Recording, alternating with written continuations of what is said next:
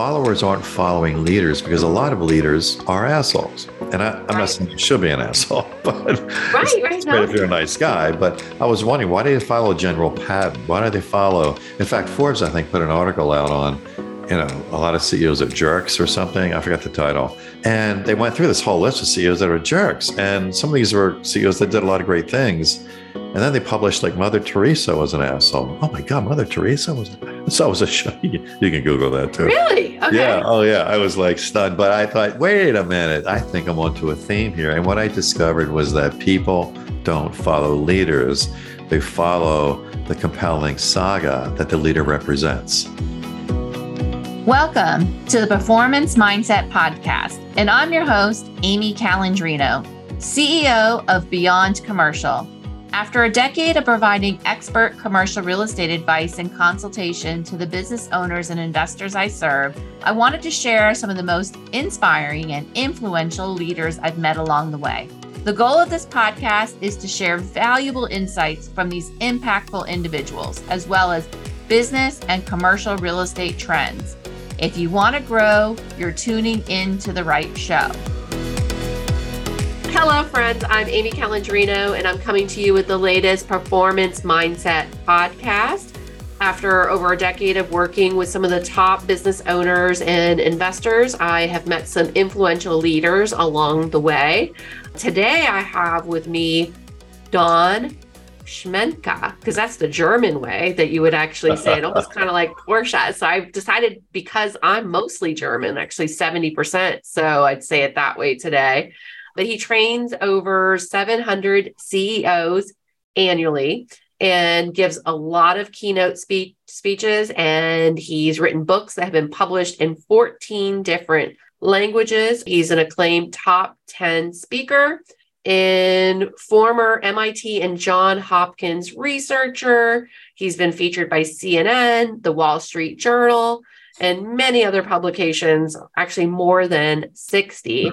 So really excited to have his insights here today on the Performance Mindset Podcast. Thanks for having me. Hi. Hi.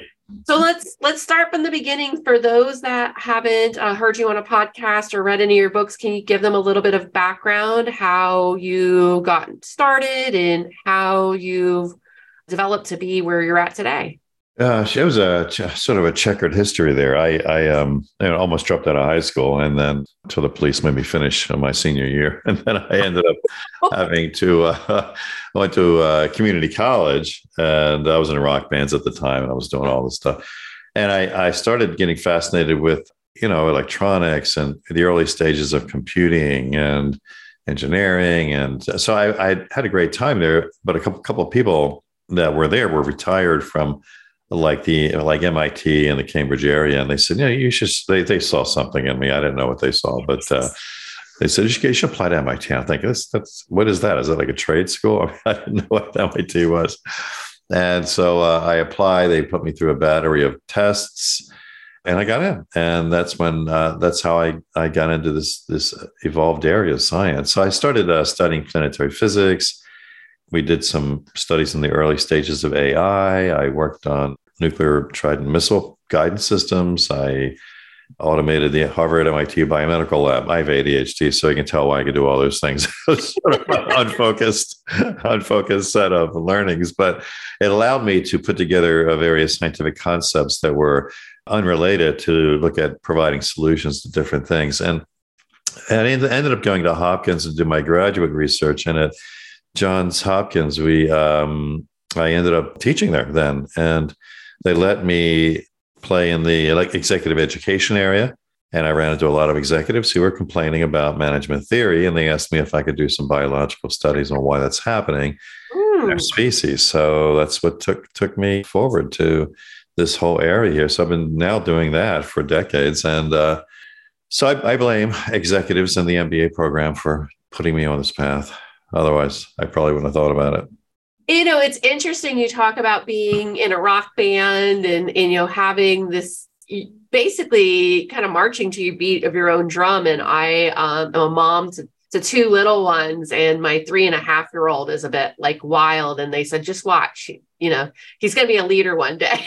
And I was like, you're right. Like when you have that like independence and that spirit, it tends to put you more in a position of leadership.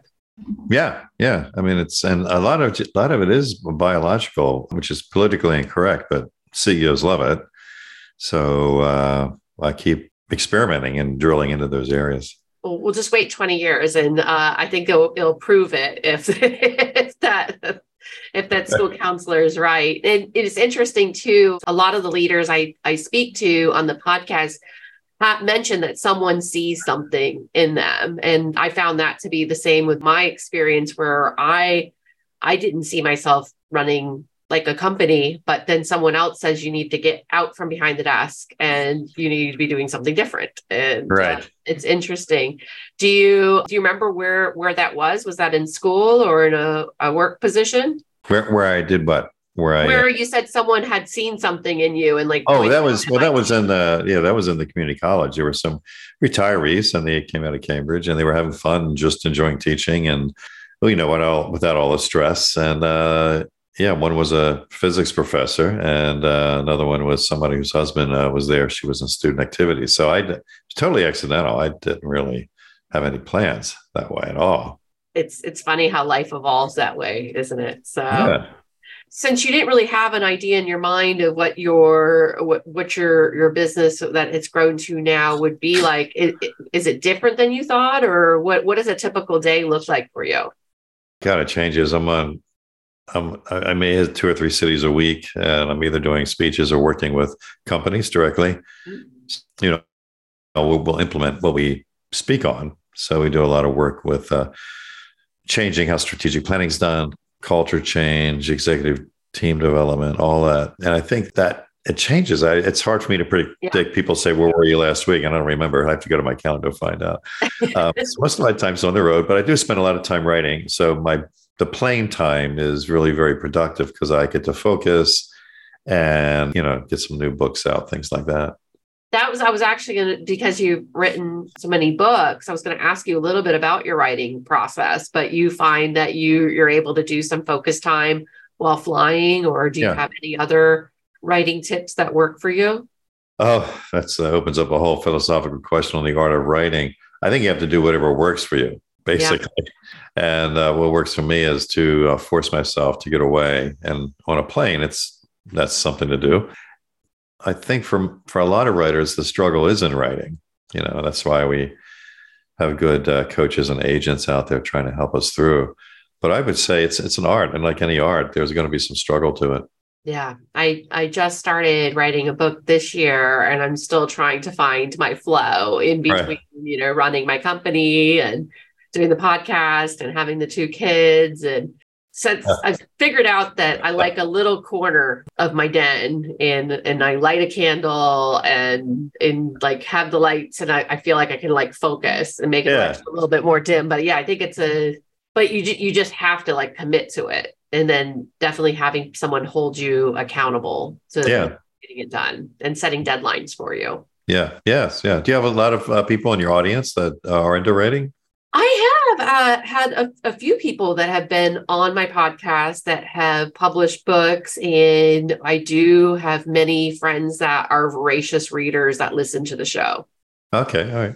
And aspiring authors as well. Actually, I had someone reach out to me that was listening to the podcast and mentioned that they were getting into writing. Well, I would recommend people that are interested join the National Speakers Association. Because they are so full of support and training and videos, and we have conferences throughout the year, and that really helped me a lot because I could find speech coaches, writing coaches, whatever I needed there. It's a good forum for that. That's a great tip. In my field, I do commercial real estate. It's my day job is counseling businesses and investors about commercial real estate, and I found like being in the company of my peer groups has been so helpful. So that would make sense that the Speakers Association would have a lot of tools to hone that craft. Yeah. I noticed that you speak a lot to systems, but a lot of people get hung up trying to make things perfect. And so they just don't even get started. What advice would you give to someone in that position? Well, I think sometimes, like in my speeches, when I do my CEO trainings and executive team trainings, I talk about tool seduction. And so one of the first things I ask is, do you really need the system? Because when we just started doing autopsies of dead companies, which came out of the book I did with Chris Warner on high altitude leadership, which was an NBC project on the K2 summit. And, when he was pulling dead climbers off of mountains, they were all clutching their tools. And I said, well, dead companies also clutch their tools. They all die with the best systems, the best processes, the best training and coaching and all that, but they're still dead. So I went to look at what's going on there. And we find out it's something called tool seduction, which is really the human instinct for safety. And we try to use analysis so we can understand and control the world, and our tools come out of that. But at the end of the day, if we get seduced to them, it could lead us to death. So the first thing I want to do is find out, and this is kind of a good question to always ask, I think, for your listeners is, you need tools, but are you using the tools, or are the tools using you? Yes. I had a period in my company, and I have a new leader, my new leader office manager that helps to, and she is like, you have way too many things. Like, you have this thing for files, you have this thing for phones, and this, and she's just spent actually like the last 6 months of just like peeling back the onion. And I think that, yes, the tools were using me. And I had way too many tools, and it became clunky and like hard to do whatever you do, because every company either provides a service or does a widget, and you can get bogged down. I don't think that's something we have talked about on the podcast before. And that's interesting that you bring that up, because I was definitely being suffocated by all of this technology. And I'm sure we all, if you're in a leadership role, get a dozen emails a day or LinkedIn requests, like asking you to schedule some demo for some new thing that's going to change your business. So that is really interesting. What type of, is there a good methodology to go through when you're thinking about adopting some kind of new tool or system or piece of advice that you would give to someone with a business? I would say start with strategy in terms of the business success. A lot of our work when we're doing company autopsies found that we're doing strategic planning all wrong. We are using analysis and tools to develop strategies. But when we started going into, and I've been in front of maybe 30,000 CEOs so far. And in fact, it's in my new book coming up called Winners and Losers, where we're starting to see that most strategic plans aren't strategic.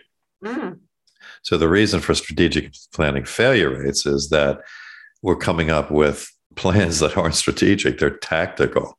And that's why you see these companies that all the thought leaders and management consultants and industry experts say, oh, this company's not going to make it. They're doing this wrong. They're doing that wrong. And they, put down these companies. But then these companies rise up, end up dominating their entire industry. And then all the thought leaders and experts and consultants shut up. But I was curious as to why did they dominate when they did everything wrong? And that's when we found out that because we're teaching strategic planning incorrectly, we're doing it wrong. We shouldn't be using analysis to do it, because that just leads us down the labyrinth of best practices. But some companies that violate best practices end up getting the edge. So I was curious about that. And it really comes down to what's missing is intuition. How do you out-intuit the enemy's moves? How do you out-intuit your competitive forces? And it's really a creative, intuitive domain where strategy really comes from. And that's the one thing we do not teach in our business schools. And so I'm trying to change that. I'm trying to get out there and say, look, you guys got to start doing this differently. Strategy is an art. It's a creation. It's an intuitive endeavor. And you get to the analysis later. You need the tactics later, but you do not use them to create strategy.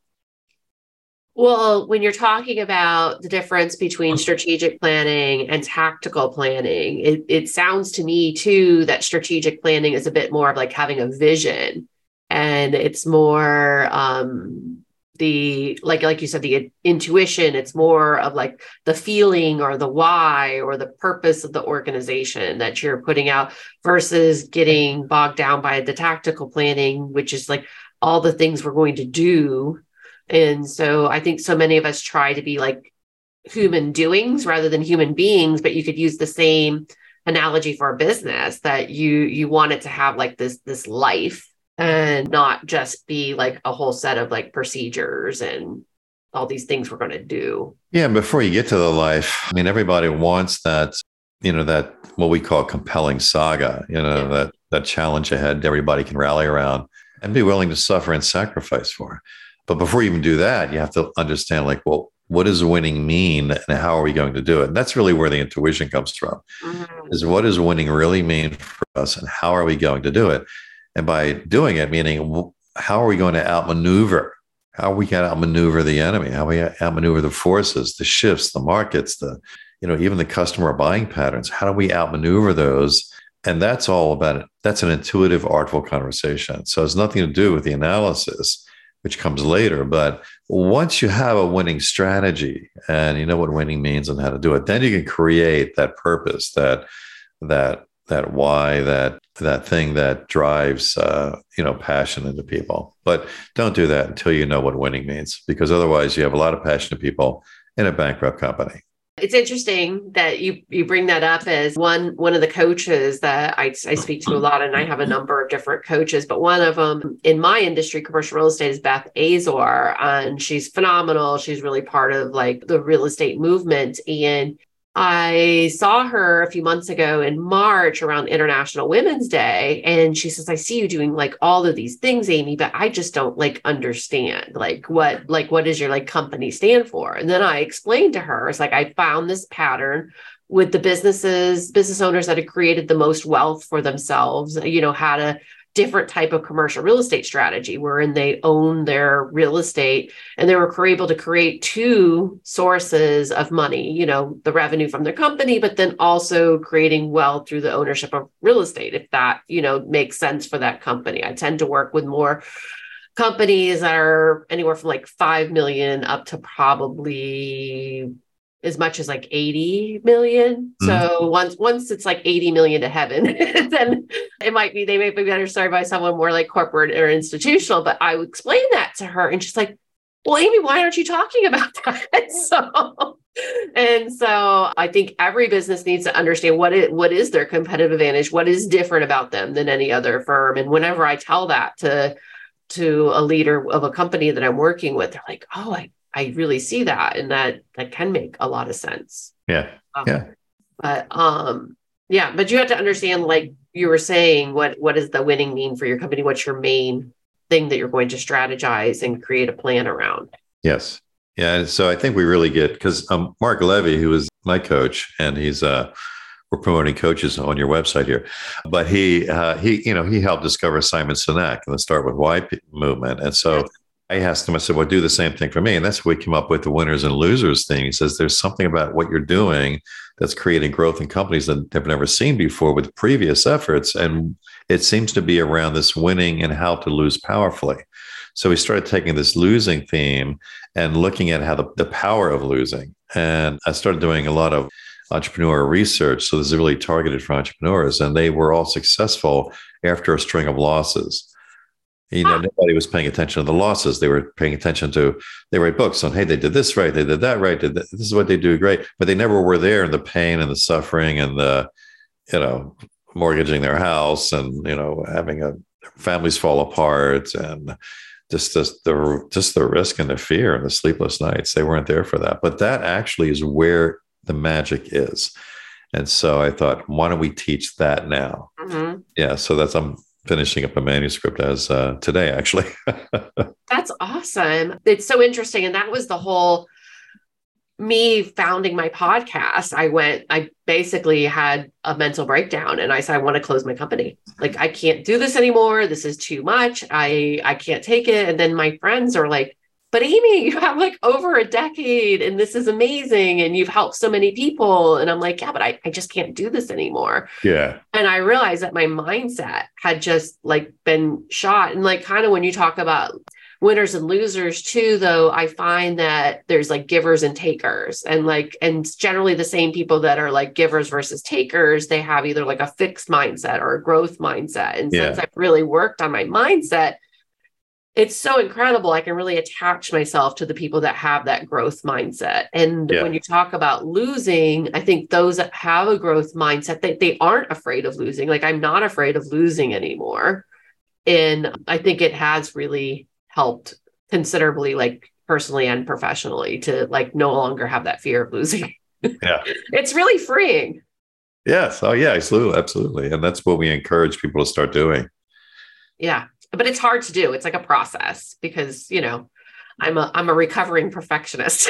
So Right. I probably have a lot of tactical plans in a drawer somewhere that nothing ever happened to them. So Get it. Oh my goodness. So your new book, when do you think it will be released? That's the Winners and Losers book? Publisher says around September we're targeting. Excellent. So, and your most recent one, you talked about how you were involved with AI early on, and now you have the book Unleash Your Potential: How Artificial Intelligence Wants to Upgrade You. Do you want to talk a little bit about your? Oh yeah, that was a fun project. Unleash Your Potential.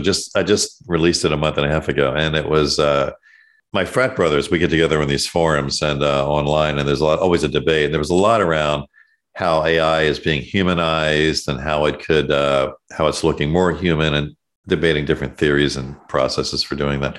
And I thought, no one has ever asked a question of AI around how would you improve humans? So I thought it would be interesting. So I was one of the early adopters at ChatGPT. So I ended up starting a conversation with it about that. And it's coming up with some interesting things. And then I started asking questions. Well, tell me more about this or about that. So I put it all together in a book, and the whole thing took maybe 40 minutes, but it took me still 2 weeks because I had to format it. I self-published the whole thing because it was just a fun, it was just a fun experiment. That was just an experiment. And so I thought, to get this out in 2 weeks, I got to do it myself. And so the human, me, is the one that caused it to take so long to get out. And now I'm thinking about having version 2 because a month into AI is now a whole different world. So it is. Yeah, it's changed ChatGPT. And when I wrote it, I was like, look, this isn't perfect. I front-ended it with a little bit of humorous sarcasm, and then I ended the book myself, but with my own writing. But in the middle, I was like, this is all. I haven't changed nothing. This is just AI talking to you. As AI has now evolved a lot in the past 4 to 6 weeks, I'm thinking about going back and saying, here's the book that I wrote on a previous conversation. What would you change? Or what do you know now differently that before it was more like an infant. Now I think it's more like adolescent. At least it can pass the bar and a lot of other things it's doing that. So it's gotten smarter. So it's cool. That's what I'm doing with that's the whole book. And a lot of it is stuff that people would say, oh yeah, I know that. But I was curious as to why it chose the topics it chose, because some of the topics were, some were standard, but some were unusual, around taking care of ourselves and, relating better with each other. It's interesting too, is there's not just ChatGPT, and then there's another product now, which I guess you go through Bing. I have not used it personally, but I heard that one actually said it had feelings to someone in a conversation, which was interesting. And they had to tone that down. And they said, really, you have feelings? And they said, yes. And the programmers have since reprogrammed version. And but I thought that was really interesting. I saw some different screenshots and such from that. It'll be interesting to see how it evolves. I think, given the amount of writing that I need to do in a day, or I need to become an expert on something, it has become a useful tool. I don't think it completely relate, it doesn't really have a voice though. And, definitely there is a need for more additional, input once you get the information from ChatGPT. Yeah. I mean, it's just an algorithm. I mean, it's not really feeling anything. It's learning. It's a learning machine. And so what it does, it makes guesses. When the guesses are right, it strengthens that neural network.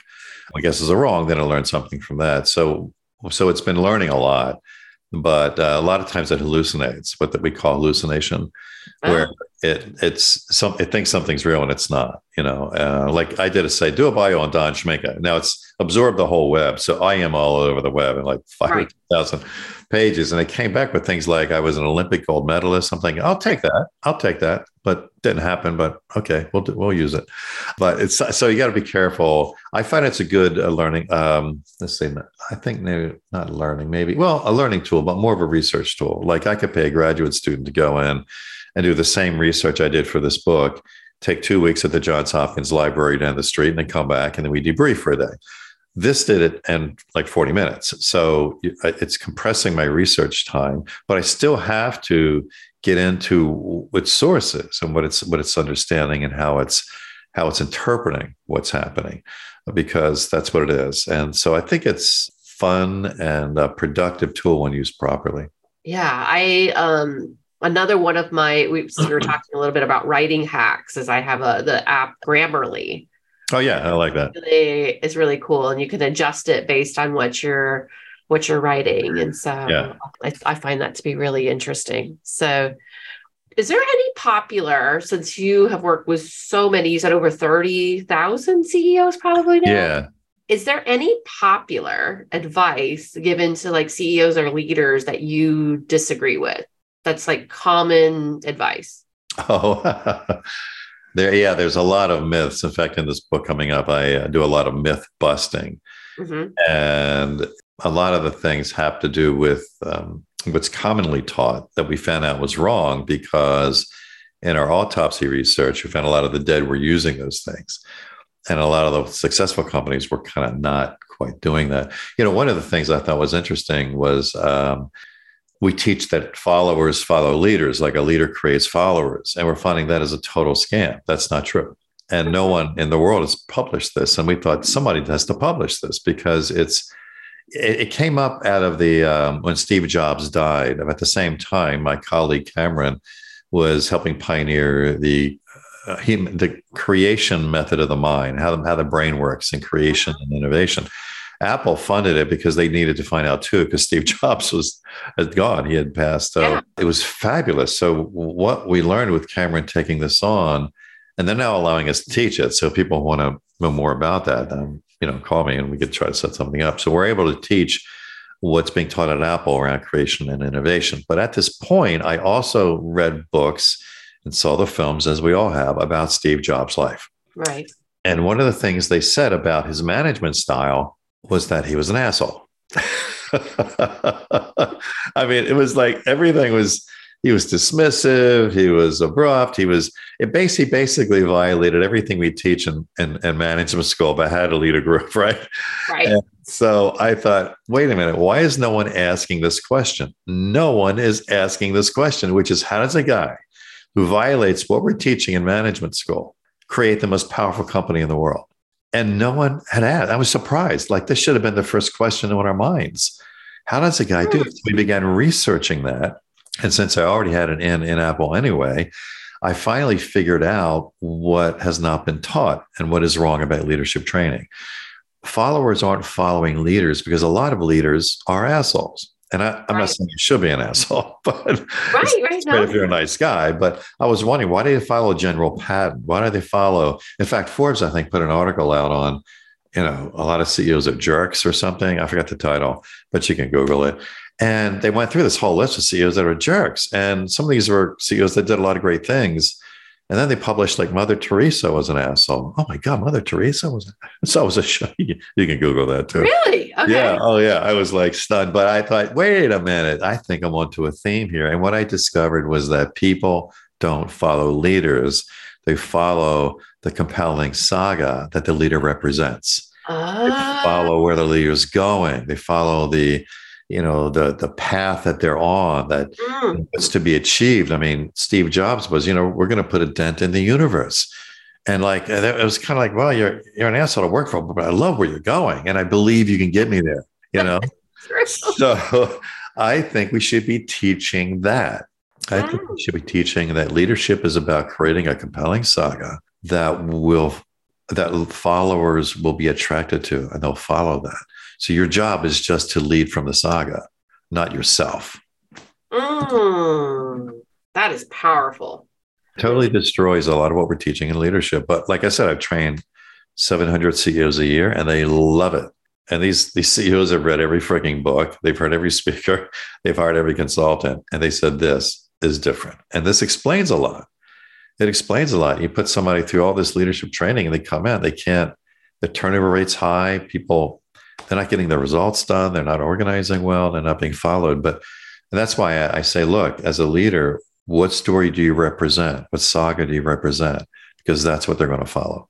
That is, because I've worked with like hundreds of companies in my role. Like I'm a business that helps businesses, and it is interesting because I see I have some clients that are leaders, and they can be a little bit of an asshole. But at the end of the day, they trust me because, I'm the Sherpa and I'm going to help them up the mountain. And we talked about earlier about there being dead bodies on the side of the mountain. At the end of the day, they trust me, but are they always the nicest to me and their team? No, but they have an amazing company. And that is interesting because I have wondered, sometimes because, but and even the assholes, we end up becoming really good friends, at the end of it. So I like all of them, but it is interesting. Yeah. It's about the saga more than the person. And that makes a lot of sense. I think